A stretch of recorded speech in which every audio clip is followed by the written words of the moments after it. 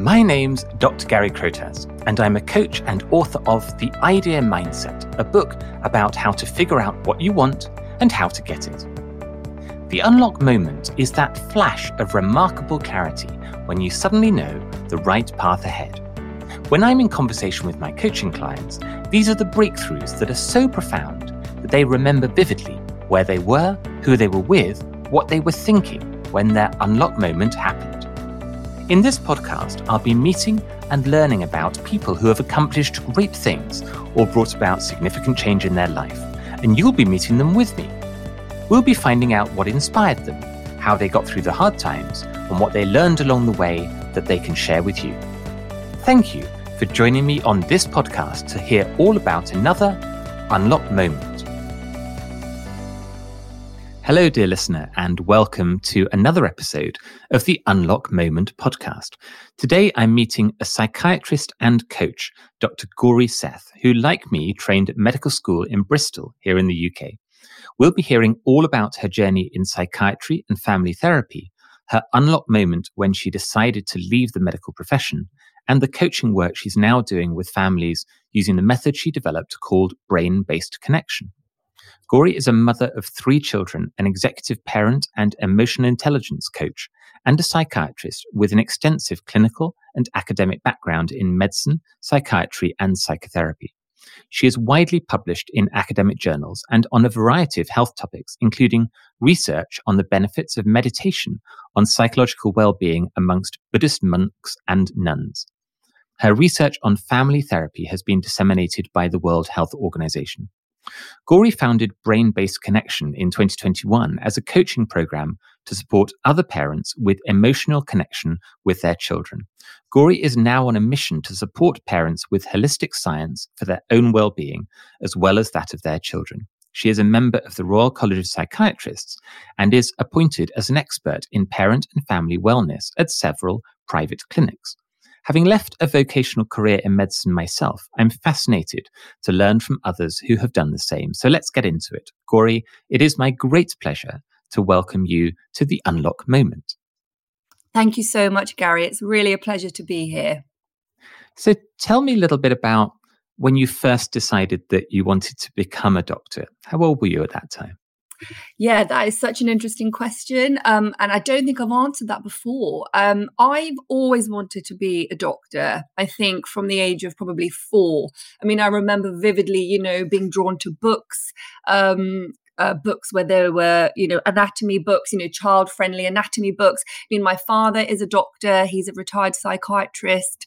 And I think I've always really idolized my father. And I think literally, and I think also at school, I've always been drawn to biology and science and people. So medicine has always been within me as something that I wanted to do. And I feel really fortunate and grateful that I was able to pursue that dream. And it was about the people side of medicine, or it was about the science or something else? I think earlier it was probably the science. I absolutely loved science. And I think it's such a lovely way of applying knowledge. You're not, you've got the knowledge and then you're applying it in a way that is interesting. It's exciting. You're constantly learning. And of course, at the other end, you're also helping somebody else and you're helping potentially enhance someone else's quality of life. So for me, it's a wonderful blend. And also it gives you a sort of sense of purpose and a strong sense of fulfillment. There's never a dull moment, I think. And, continuously developing professionally means that you're always learning more. And I think there's a part within us that wants to continue to grow. So all of those aspects, I think, medicine really serves very, very well. Obviously, I didn't know that at the age of 4. From childhood onwards, it was about getting the grades, studying, doing all the things it takes to get into medical school. And that isn't just the academic side. That's, Duke of Edinburgh, speech and drama, piano, and all those things. But I think medicine really, it's nice in the sense that it requires a very sort of holistic, rounded skill set. It's not just the sort of knowledge and theory, as I'm sure so you spent your whole life wanting to be a doctor all the way through school from almost before you can remember. And as you say, your father was a doctor. Do you remember walking into medical school on day one? And because was it what you expected it to be, or was it different from what you expected? Because you've been imagining that for a long, long time. Yeah. So walking into medical school, I mean, I went to Bristol Medical School like yourself, and it just felt so exciting and just such an enormous privilege, and it is an enormous privilege. Obviously, every year there's exams, so you end up revising for all of your holidays, but that's all I knew. That is actually all I knew. As far as I'm concerned, I've had my nose in a book from the age of about 11. It is difficult. There's no question that it takes an awful lot of resilience and patience. There's a lot of waiting in terms of, it's a 5-year degree. I also did an extra year. I did an intercalated BSc in bioethics, which is medical law, ethics and philosophy, which I absolutely loved. But that was a lot of essays, a lot of, I think it was a 15,000 word dissertation. And it was hard work for sure. There was a lot of, there's a lot of cortisol, I'd say, throughout that journey. And I look back fondly, it wasn't easy, but I don't think many things are easy. And in terms of how I look at myself now, I think medicine kind of forces you to go beyond your comfort zone so much that you can't help but grow. You cannot help but sort of have these constant moments of transformation. And one can only be so grateful for those. It doesn't mean it was always easy. I remember very recently I learned a fact about medical training, which I wasn't aware of before, but I remember this sense at medical school of there was always new words that I didn't know what they meant. And so I tried to find out recently, how many new words do you learn when you're at medical school? And the answer is 15,000, which is 10 a day for the entire 5-year medical training. So do you remember that sense of just never quite feeling like you knew enough? Absolutely. And especially the early years, the preclinical years, which are so kind of theory heavy, biochemistry heavy, anatomy heavy. Wow. It's literally learning another language. And it's hard work. It takes a lot of grit and a lot of time. And yet I kind of assume that medical school attracts people who want to do that. They want to, it's almost like a chronic being in the gym all the time, but for your brain. And there must be something in that, people that don't mind that because, I've only recently just sat my last ever membership exam a few months ago. Involving a lot of revision again, a lot of learning, but also that was a more sort of practical exam. So really applying the knowledge in an empathic way for that exam. And, people are like, you're 37 and you're still doing an exam. And I'm like, I know. And how, for me, I love it. I think it's such an interesting, psychiatry especially, such an interesting area within medicine. And personally, I feel it's been a privilege because you learn so much, which you can apply directly to your own relationships, your own decisions, your own life. So I wouldn't shy away from something like medicine because of the hard work. I think it's not for everybody, but I think the work in itself, depends how one looks at work. But I think, the hard work is everywhere. I think junior doctor years is very difficult. And for me personally, I had 3 children throughout my junior doctor years. Okay. So I had, maternity leaves and I went part-time and there was sleep deprivation. There's so much uncertainty when you have children who are unwell at the wrong time. And I think for me, that's what I found very difficult. And I actually found it impossible for me to continue to be the parent I wanted to be, that was true to my authentic self amidst training. But for me, I've pressed pause to clinical medicine with a view that one day when my children are older, when they're going to be less interested in me, I can go back. But for now, it simply wasn't possible for me to kind of continue. And for me, when I left medicine, it was actually a decision that was very much, it wasn't really a decision. It was almost like there was no option because when it came to childcare, we had a lot of support from grandparents. And when they no longer could safely do that because of the pandemic, I had a breastfeeding baby at the time. So we made a joint decision as a family, me and my husband, that I was going to press pause, get the children to school years, and then revisit. So interestingly, my sort of stepping into coaching was actually later. The decision actually, which was a very difficult decision, was to leave medicine. And I just want to say that was one of the hardest decisions I've ever made. Why was it so hard?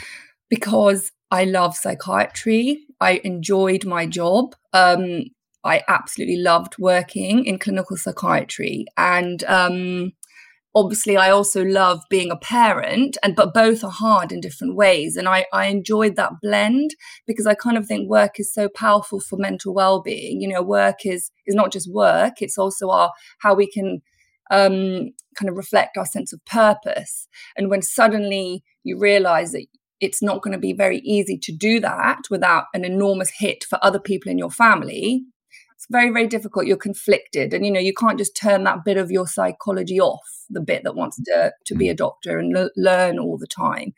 So that was one of the reasons that it was very difficult. And it felt like a grief reaction, actually. It felt like it was a loss. How long had you been practicing at that point?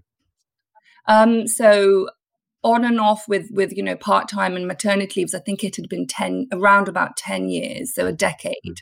And, medicine really is a different world. I feel it's a culture within itself. And, medics understand medics. And do you feel, you're an expert in working with other people's minds and their mental health. And now, you're going through a journey that is your own sort of emotional journey and your own sort of wellness journey, actually. So did it feel like you're turning your focus on yourself at that point? Really good question. And the answer is no. It felt that I was turning my focus to my children and my husband. And that part of myself that wants to be a consciously connected parent. I strongly believe there are different parts of ourselves, and at different points in one's life, one has the opportunity to express that and tune into it. But it doesn't mean any part turns off. So when I was at work, I used to really struggle. I'd be thinking of my children all the time and, are their emotional needs being met? When I was at, when you're not at work, you feel guilty that way. So it was actually, did I feel I was turning towards myself?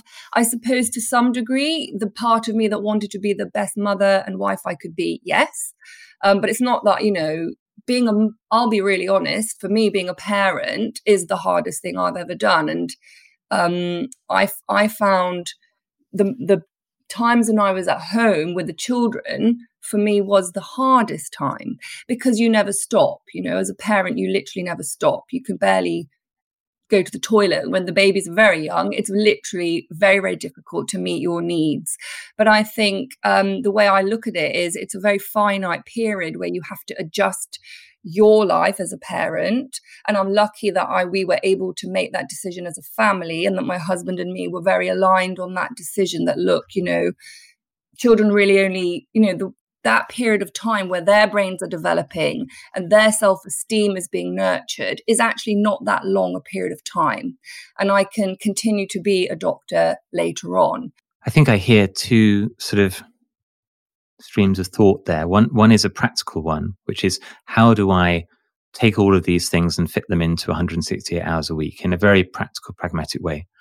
And then there's something else that I think I'm hearing, which is about identity. Identity as a parent, identity as a doctor. And as you're saying, it's not that you switch one off and you switch one on, but it's the kind of waxing and waning of levels of how each of those define you, or how each of those are sort of most prominent in your mind. So when you think of your identity, how does that play to this balance of wife and mother and doctor and all these other things? How does that play for you? All facets of those things are very, very important to me. And the way I look at it is it's about timing.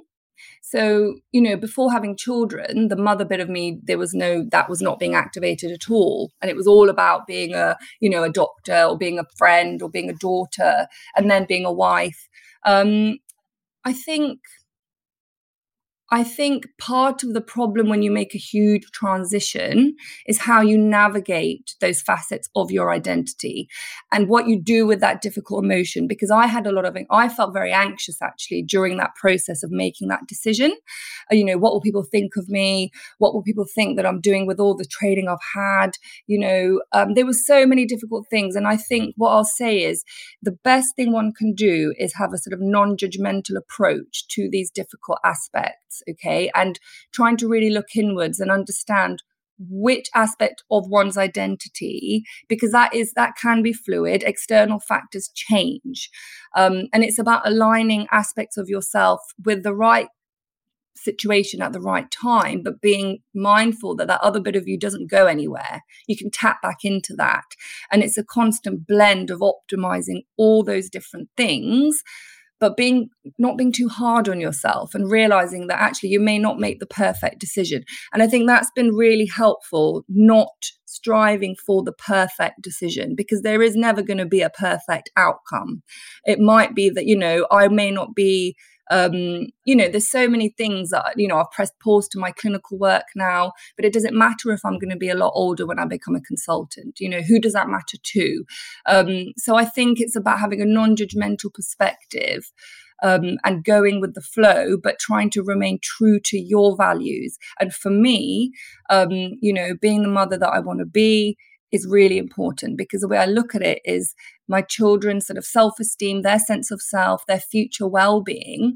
I can have an enormous impact on that for them. And they've only got one mum, and that's me.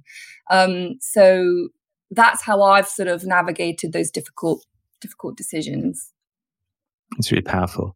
And we're here to talk about this concept of an unlock moment, which is a flash of clarity, a real moment of clarity. So when you were on this journey of transition from the world as it was before, and you're in your clinical practice, and then you came to this realization that you had to do something differently and to press pause, what was the moment when you found clarity? Now I understand what I have to do. Do you remember that? I do. Moment of time. I do remember that. And it was literally the pandemic. If the pandemic hadn't impacted my childcare the way it did, I suspect I might, in fact, I definitely would have carried on. It was a decision that wasn't really mine. It was an external, the circumstances were such that there was literally no choice. According to my values and my sense of sort of purpose and my vision, there was no question that I was going to be taking a pause. And you described that as a practical thing, because you couldn't get childcare, therefore you needed to play that role yourself? Well, yes, it was. I couldn't arrange the childcare that I wanted for our children. Therefore, it was a logistics thing. It was a practicalities thing. And I don't know whether there's an answerable question, but what did that tell you about you? That's the decision that you made beyond the practicalities? I think it tells me that, as with probably a lot of doctors in training, that you've got to go through the hoops, and you're not probably that conscious of where you are in that journey and how it relates to the other aspects of your life. So it took something very, very real and practical for me to sort of step off. So what does that say about me? Probably that I go with the flow. And however, it also tells me just how powerful my vision is as a parent. Really, it kind of tells me that it really took the sort of how I want my early years for my children to look like. It took that for me to leave medicine, and it was not an easy decision. It was actually very, very difficult. I've been talking to a few people recently about this idea that I'm sure at some point I should turn into a little article somewhere about hamster wheels versus playground roundabouts. And hamster wheels are a thing that you feel yourself running on, but you can choose to stop running. So it's within your gift. And playground roundabouts, the little ones that spin round and round and round and you're stuck in the middle of it. I always feel a little bit like you need somebody else's help to slow that down. And I think that my read of your story there is actually that's more like the playground roundabout, that it was the pandemic and circumstances making you go, I have a practical problem that I must now resolve. That's effectively something external slowing down that playground roundabout for you so that you can step off, as opposed to you independently choosing to slow down and step off and see a new perspective. Does that resonate as a slightly weird metaphor? No, I think that's absolutely right. That is exactly right. I suspect if the pandemic hadn't happened, I would have carried on. I would have got to the end, I would have got to consultant. And at that point, I would have had an opportunity to step off that wheel and regroup. But I think, training isn't easy. There's not a lot of, it's physically exhausting. It's emotionally exhausting. There's exams. Junior doctor years are very difficult. So, and then if you've got children and, sleep deprivation mixed into all of that, there is a very little conscious reflection of where are we going? I think you just have to get there and then one can review. But for me, I actually stepped off before that. But yeah, I think that's a fair analogy. And are you grateful that happened, that it enabled you to stop? I am really grateful that I'm able to be present, physically more present with my children.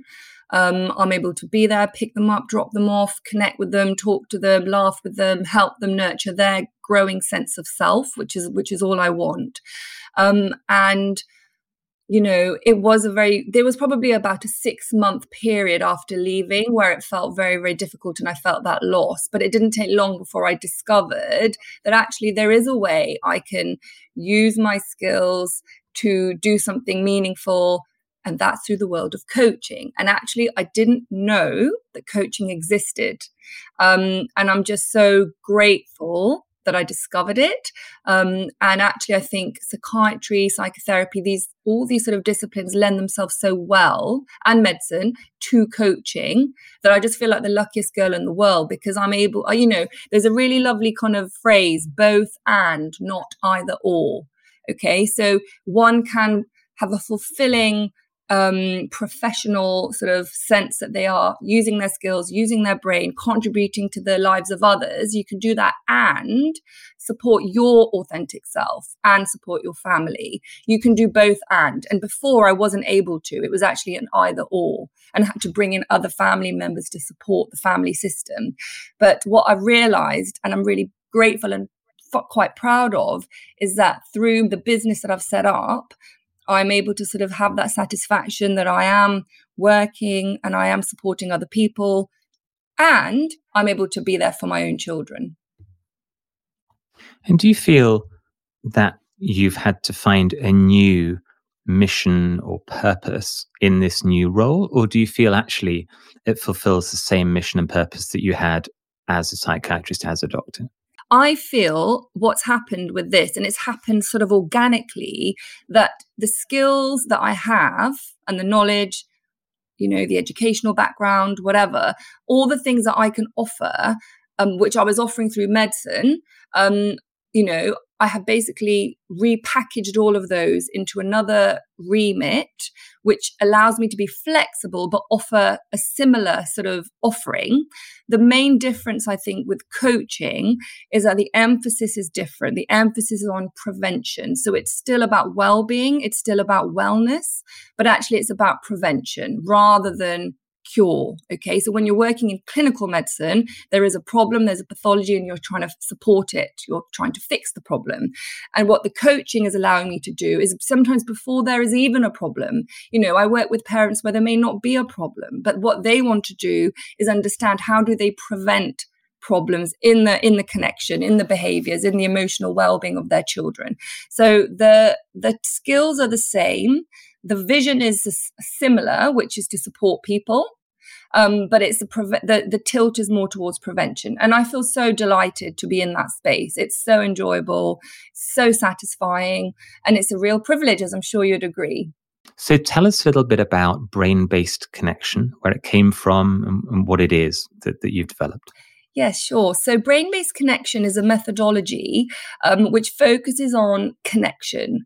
So the focus of my coaching is to support people, not just parents, but to support people to think about connection.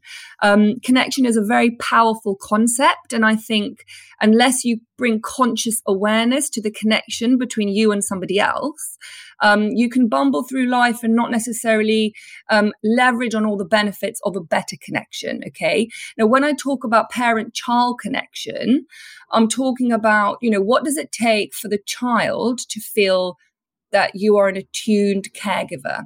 And it's not actually just parents, it's caregivers. It could be au pairs, nannies, teachers, key workers, So it's about trying to understand, what does it take for your child to feel that attunement from their caregiver. And that will be different for every child, depending on their age, depending on so many different factors. But what brain-based connection is about bringing sort of science, concepts from neuroscience, from psychotherapy, from family therapy, from cognitive behavioral therapy, and family therapy, as well as schema therapy. So I'm turning to lots of sort of different evidence-based disciplines and packaging that together into a method which any parent could understand. They don't have to have a science background. They don't have to have a psychotherapy background. This is about translational well-being. So I believe there's an enormous gap which I'm trying to bridge.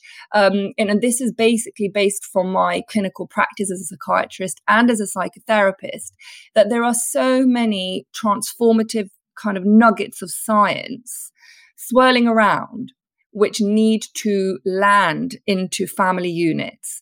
If you understand what it takes to sort of connect with somebody, to regulate the emotional state with them, if you understand what it takes for children to have a good self-esteem, have a good sort of sense of self, to know that they are loved for who they are, no matter what.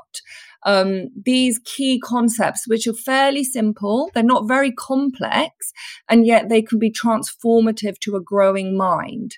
And so that's what brain-based connection is about. It's about bringing that science to parents, but through a coaching format. And by that, I mean, I believe strongly that we're in a multicultural world, and that also, within a family, within the same culture, every family has their own culture. And it's about trying to understand the universals. And I believe connection is a universal. All humans need to connect. And it's about helping a family or parents apply connection to their circumstances. So whether that's, I'm a working parent and I want to be more connected to my children. Okay, so then we'll take that scenario and support connection to make sure that the parent's making the most of that time together so that children are kind of feeling that connection. Why is this important to you? Why is it that this is the thing that you've chosen to do? I think I thank my experience working in psychiatry and psychotherapy, because I think it's very clear when you go deep into anybody's sort of history just how important those early relational experiences can be. And I think it's kind of it's a bit of an irony that those, there's a kind of concept that the first 7 years of life form the patterns which you then feel familiar with, which you will then probably be attracted to repeating in the future. And I heard that once in a psychotherapy supervision session. And I just remember thinking, so basically the first 7 years of life are really important. And yet, as a parent myself, I know that it's a very demanding time for parents. It's very, very difficult. So the reason I set this up is to sort of almost turn towards that irony that this is such an important time in a child's life, and yet parenting is so difficult. So how can we support parents? How can we help parents? And I'm really keen to ensure that this message is in a very non-judgmental way, that, look, parenting is tough. And what will it take for parents to feel that they can remain connected to themselves and their children? And self-care for parents is a big passion of mine. And the reason I say that is I know that parents, they'll give their all to their children, to their work. And, they are the last that they're going to turn towards to supporting. And the message really is, you can't give from an empty cup.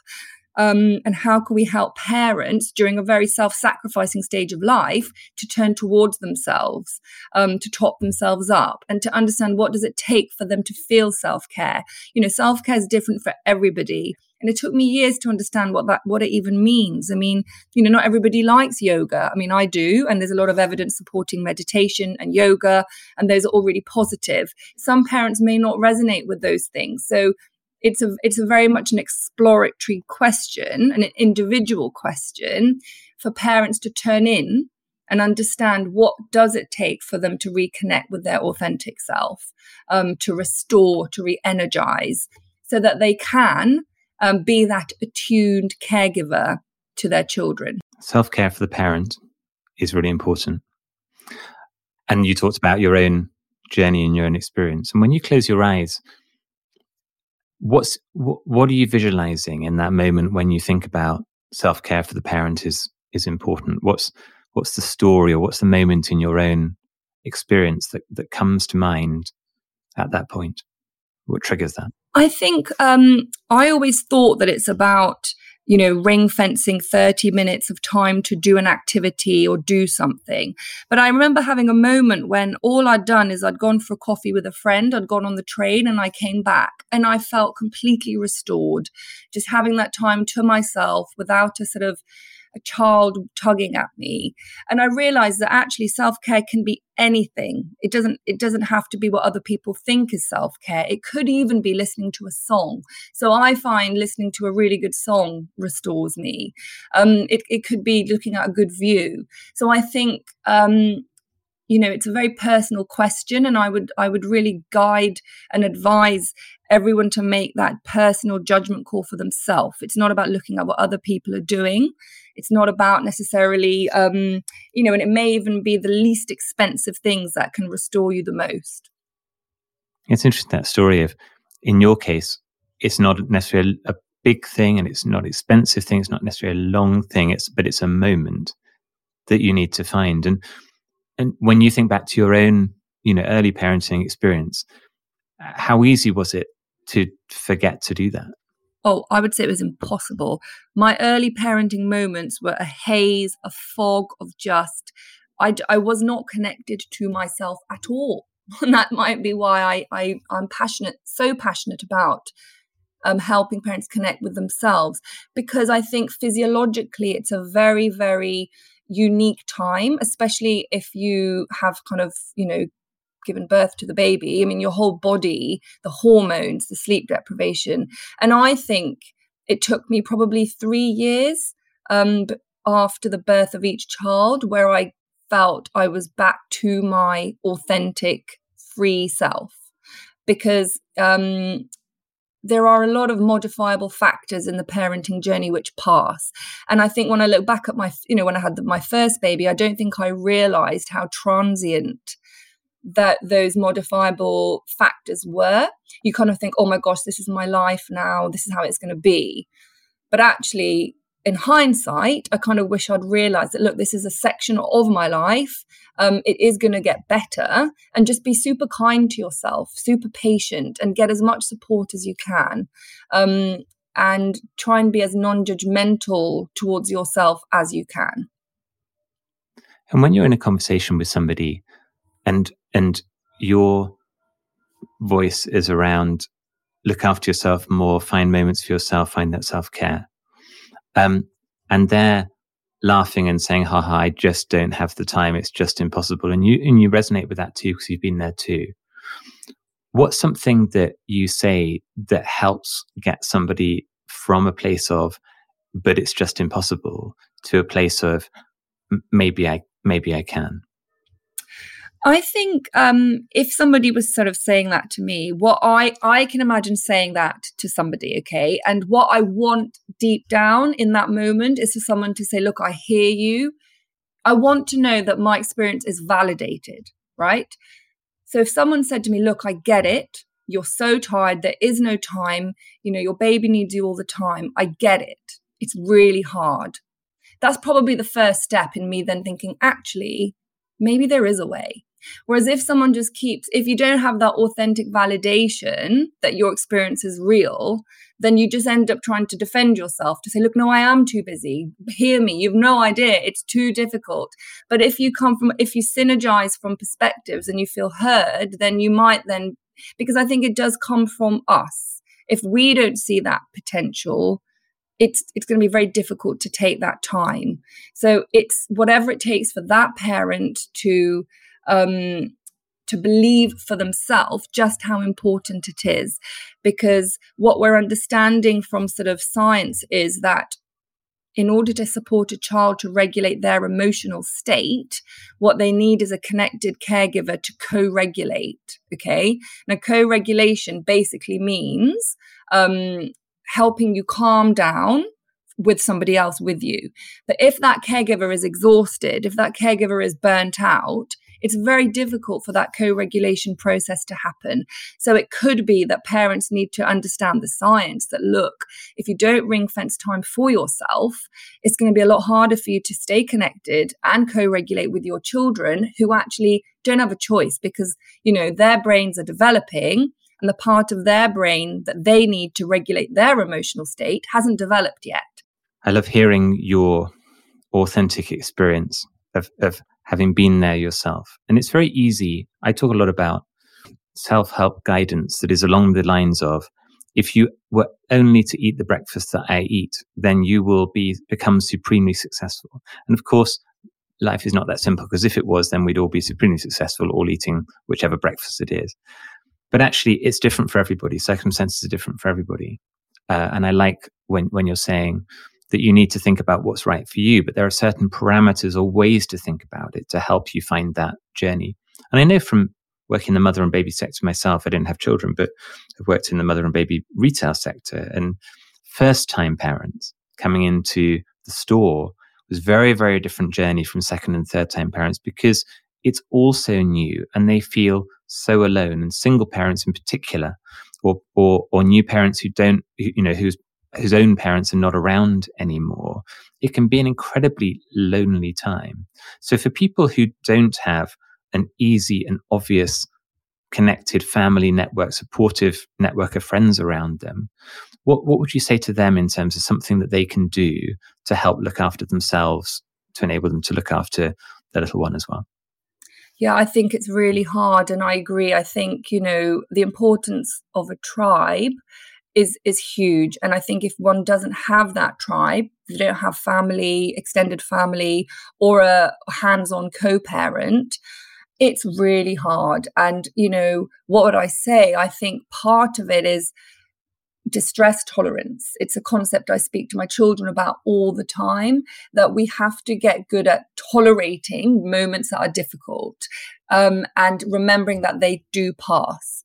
So sleep deprivation is the biggest thing that I struggled with. And what can you do with that? No one can say anything to me. You're tired, you're sleep deprived, you're going to carry on, you've got to keep being a parent. So what I would say is, hold in mind that time will pass, and hold in mind that you just have to think about the next best thing you can do. I would say drop sort of high standards, drop perfectionism, drop having unrelenting standards, because that bar that we sometimes have for ourselves in our own head is actually in our own head.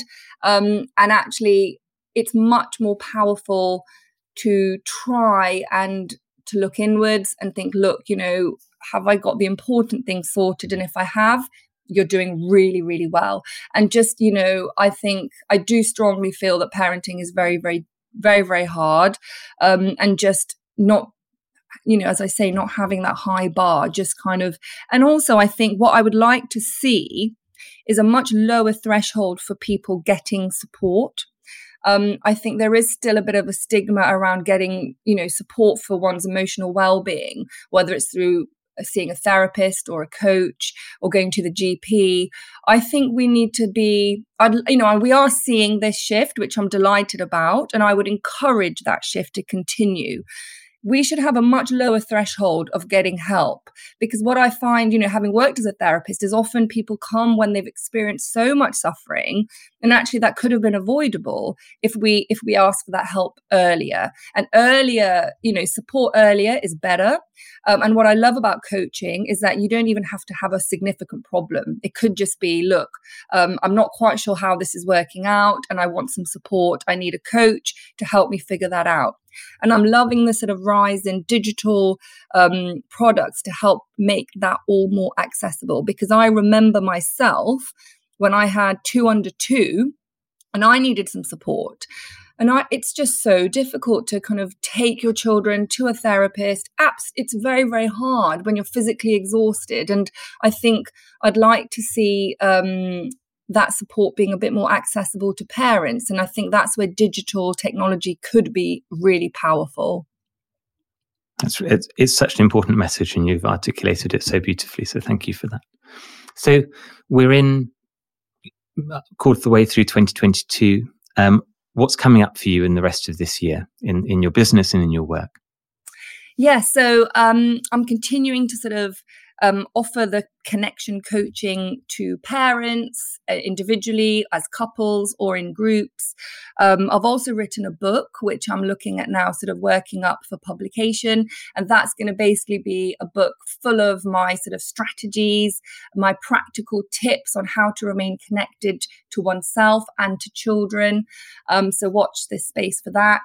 And in terms of, as I mentioned, making that science more accessible, I'm also recording courses which will be accessible to lots of parents, so they could potentially watch it while they're cooking. You could have it on in the background. And I'm also working on a digital product as well, which is about helping bring that sort of conscious connection to parents, so that everyday life can be boosted in terms of their emotional well-being through that product. Amazing. And where can people find out more about you? So yes, I have a website, brainbasedconnection.co.uk. I'm also on Facebook and Instagram. Fantastic. The unlock moment is that flash of remarkable clarity when you suddenly know the right path ahead. For Dr. Gauri Seth, after a highly successful career as a psychiatrist and academic, it was finding a new outlet for her skills and experience through coaching and supporting families. Becoming an entrepreneur gave her new challenges, but also the opportunity to find a new balance with family life. Gauri is a great example of a person who refuses to be constrained by convention, and it's very exciting to watch her grow her brain-based connection practice and make a difference to families in a new way. Gauri, thank you so much for joining me today on The Unlock Moment. Thank you for having me, Gary. This has been The Unlock Moment, a podcast with me, Dr. Gary Krotas. Thank you for listening in. You can find out more about how to figure out what you want and how to get it in my book, The Idea Mindset, available in physical book, ebook, and audiobook formats. Follow me on Instagram and subscribe to this podcast to get notified about future episodes. Join me again soon.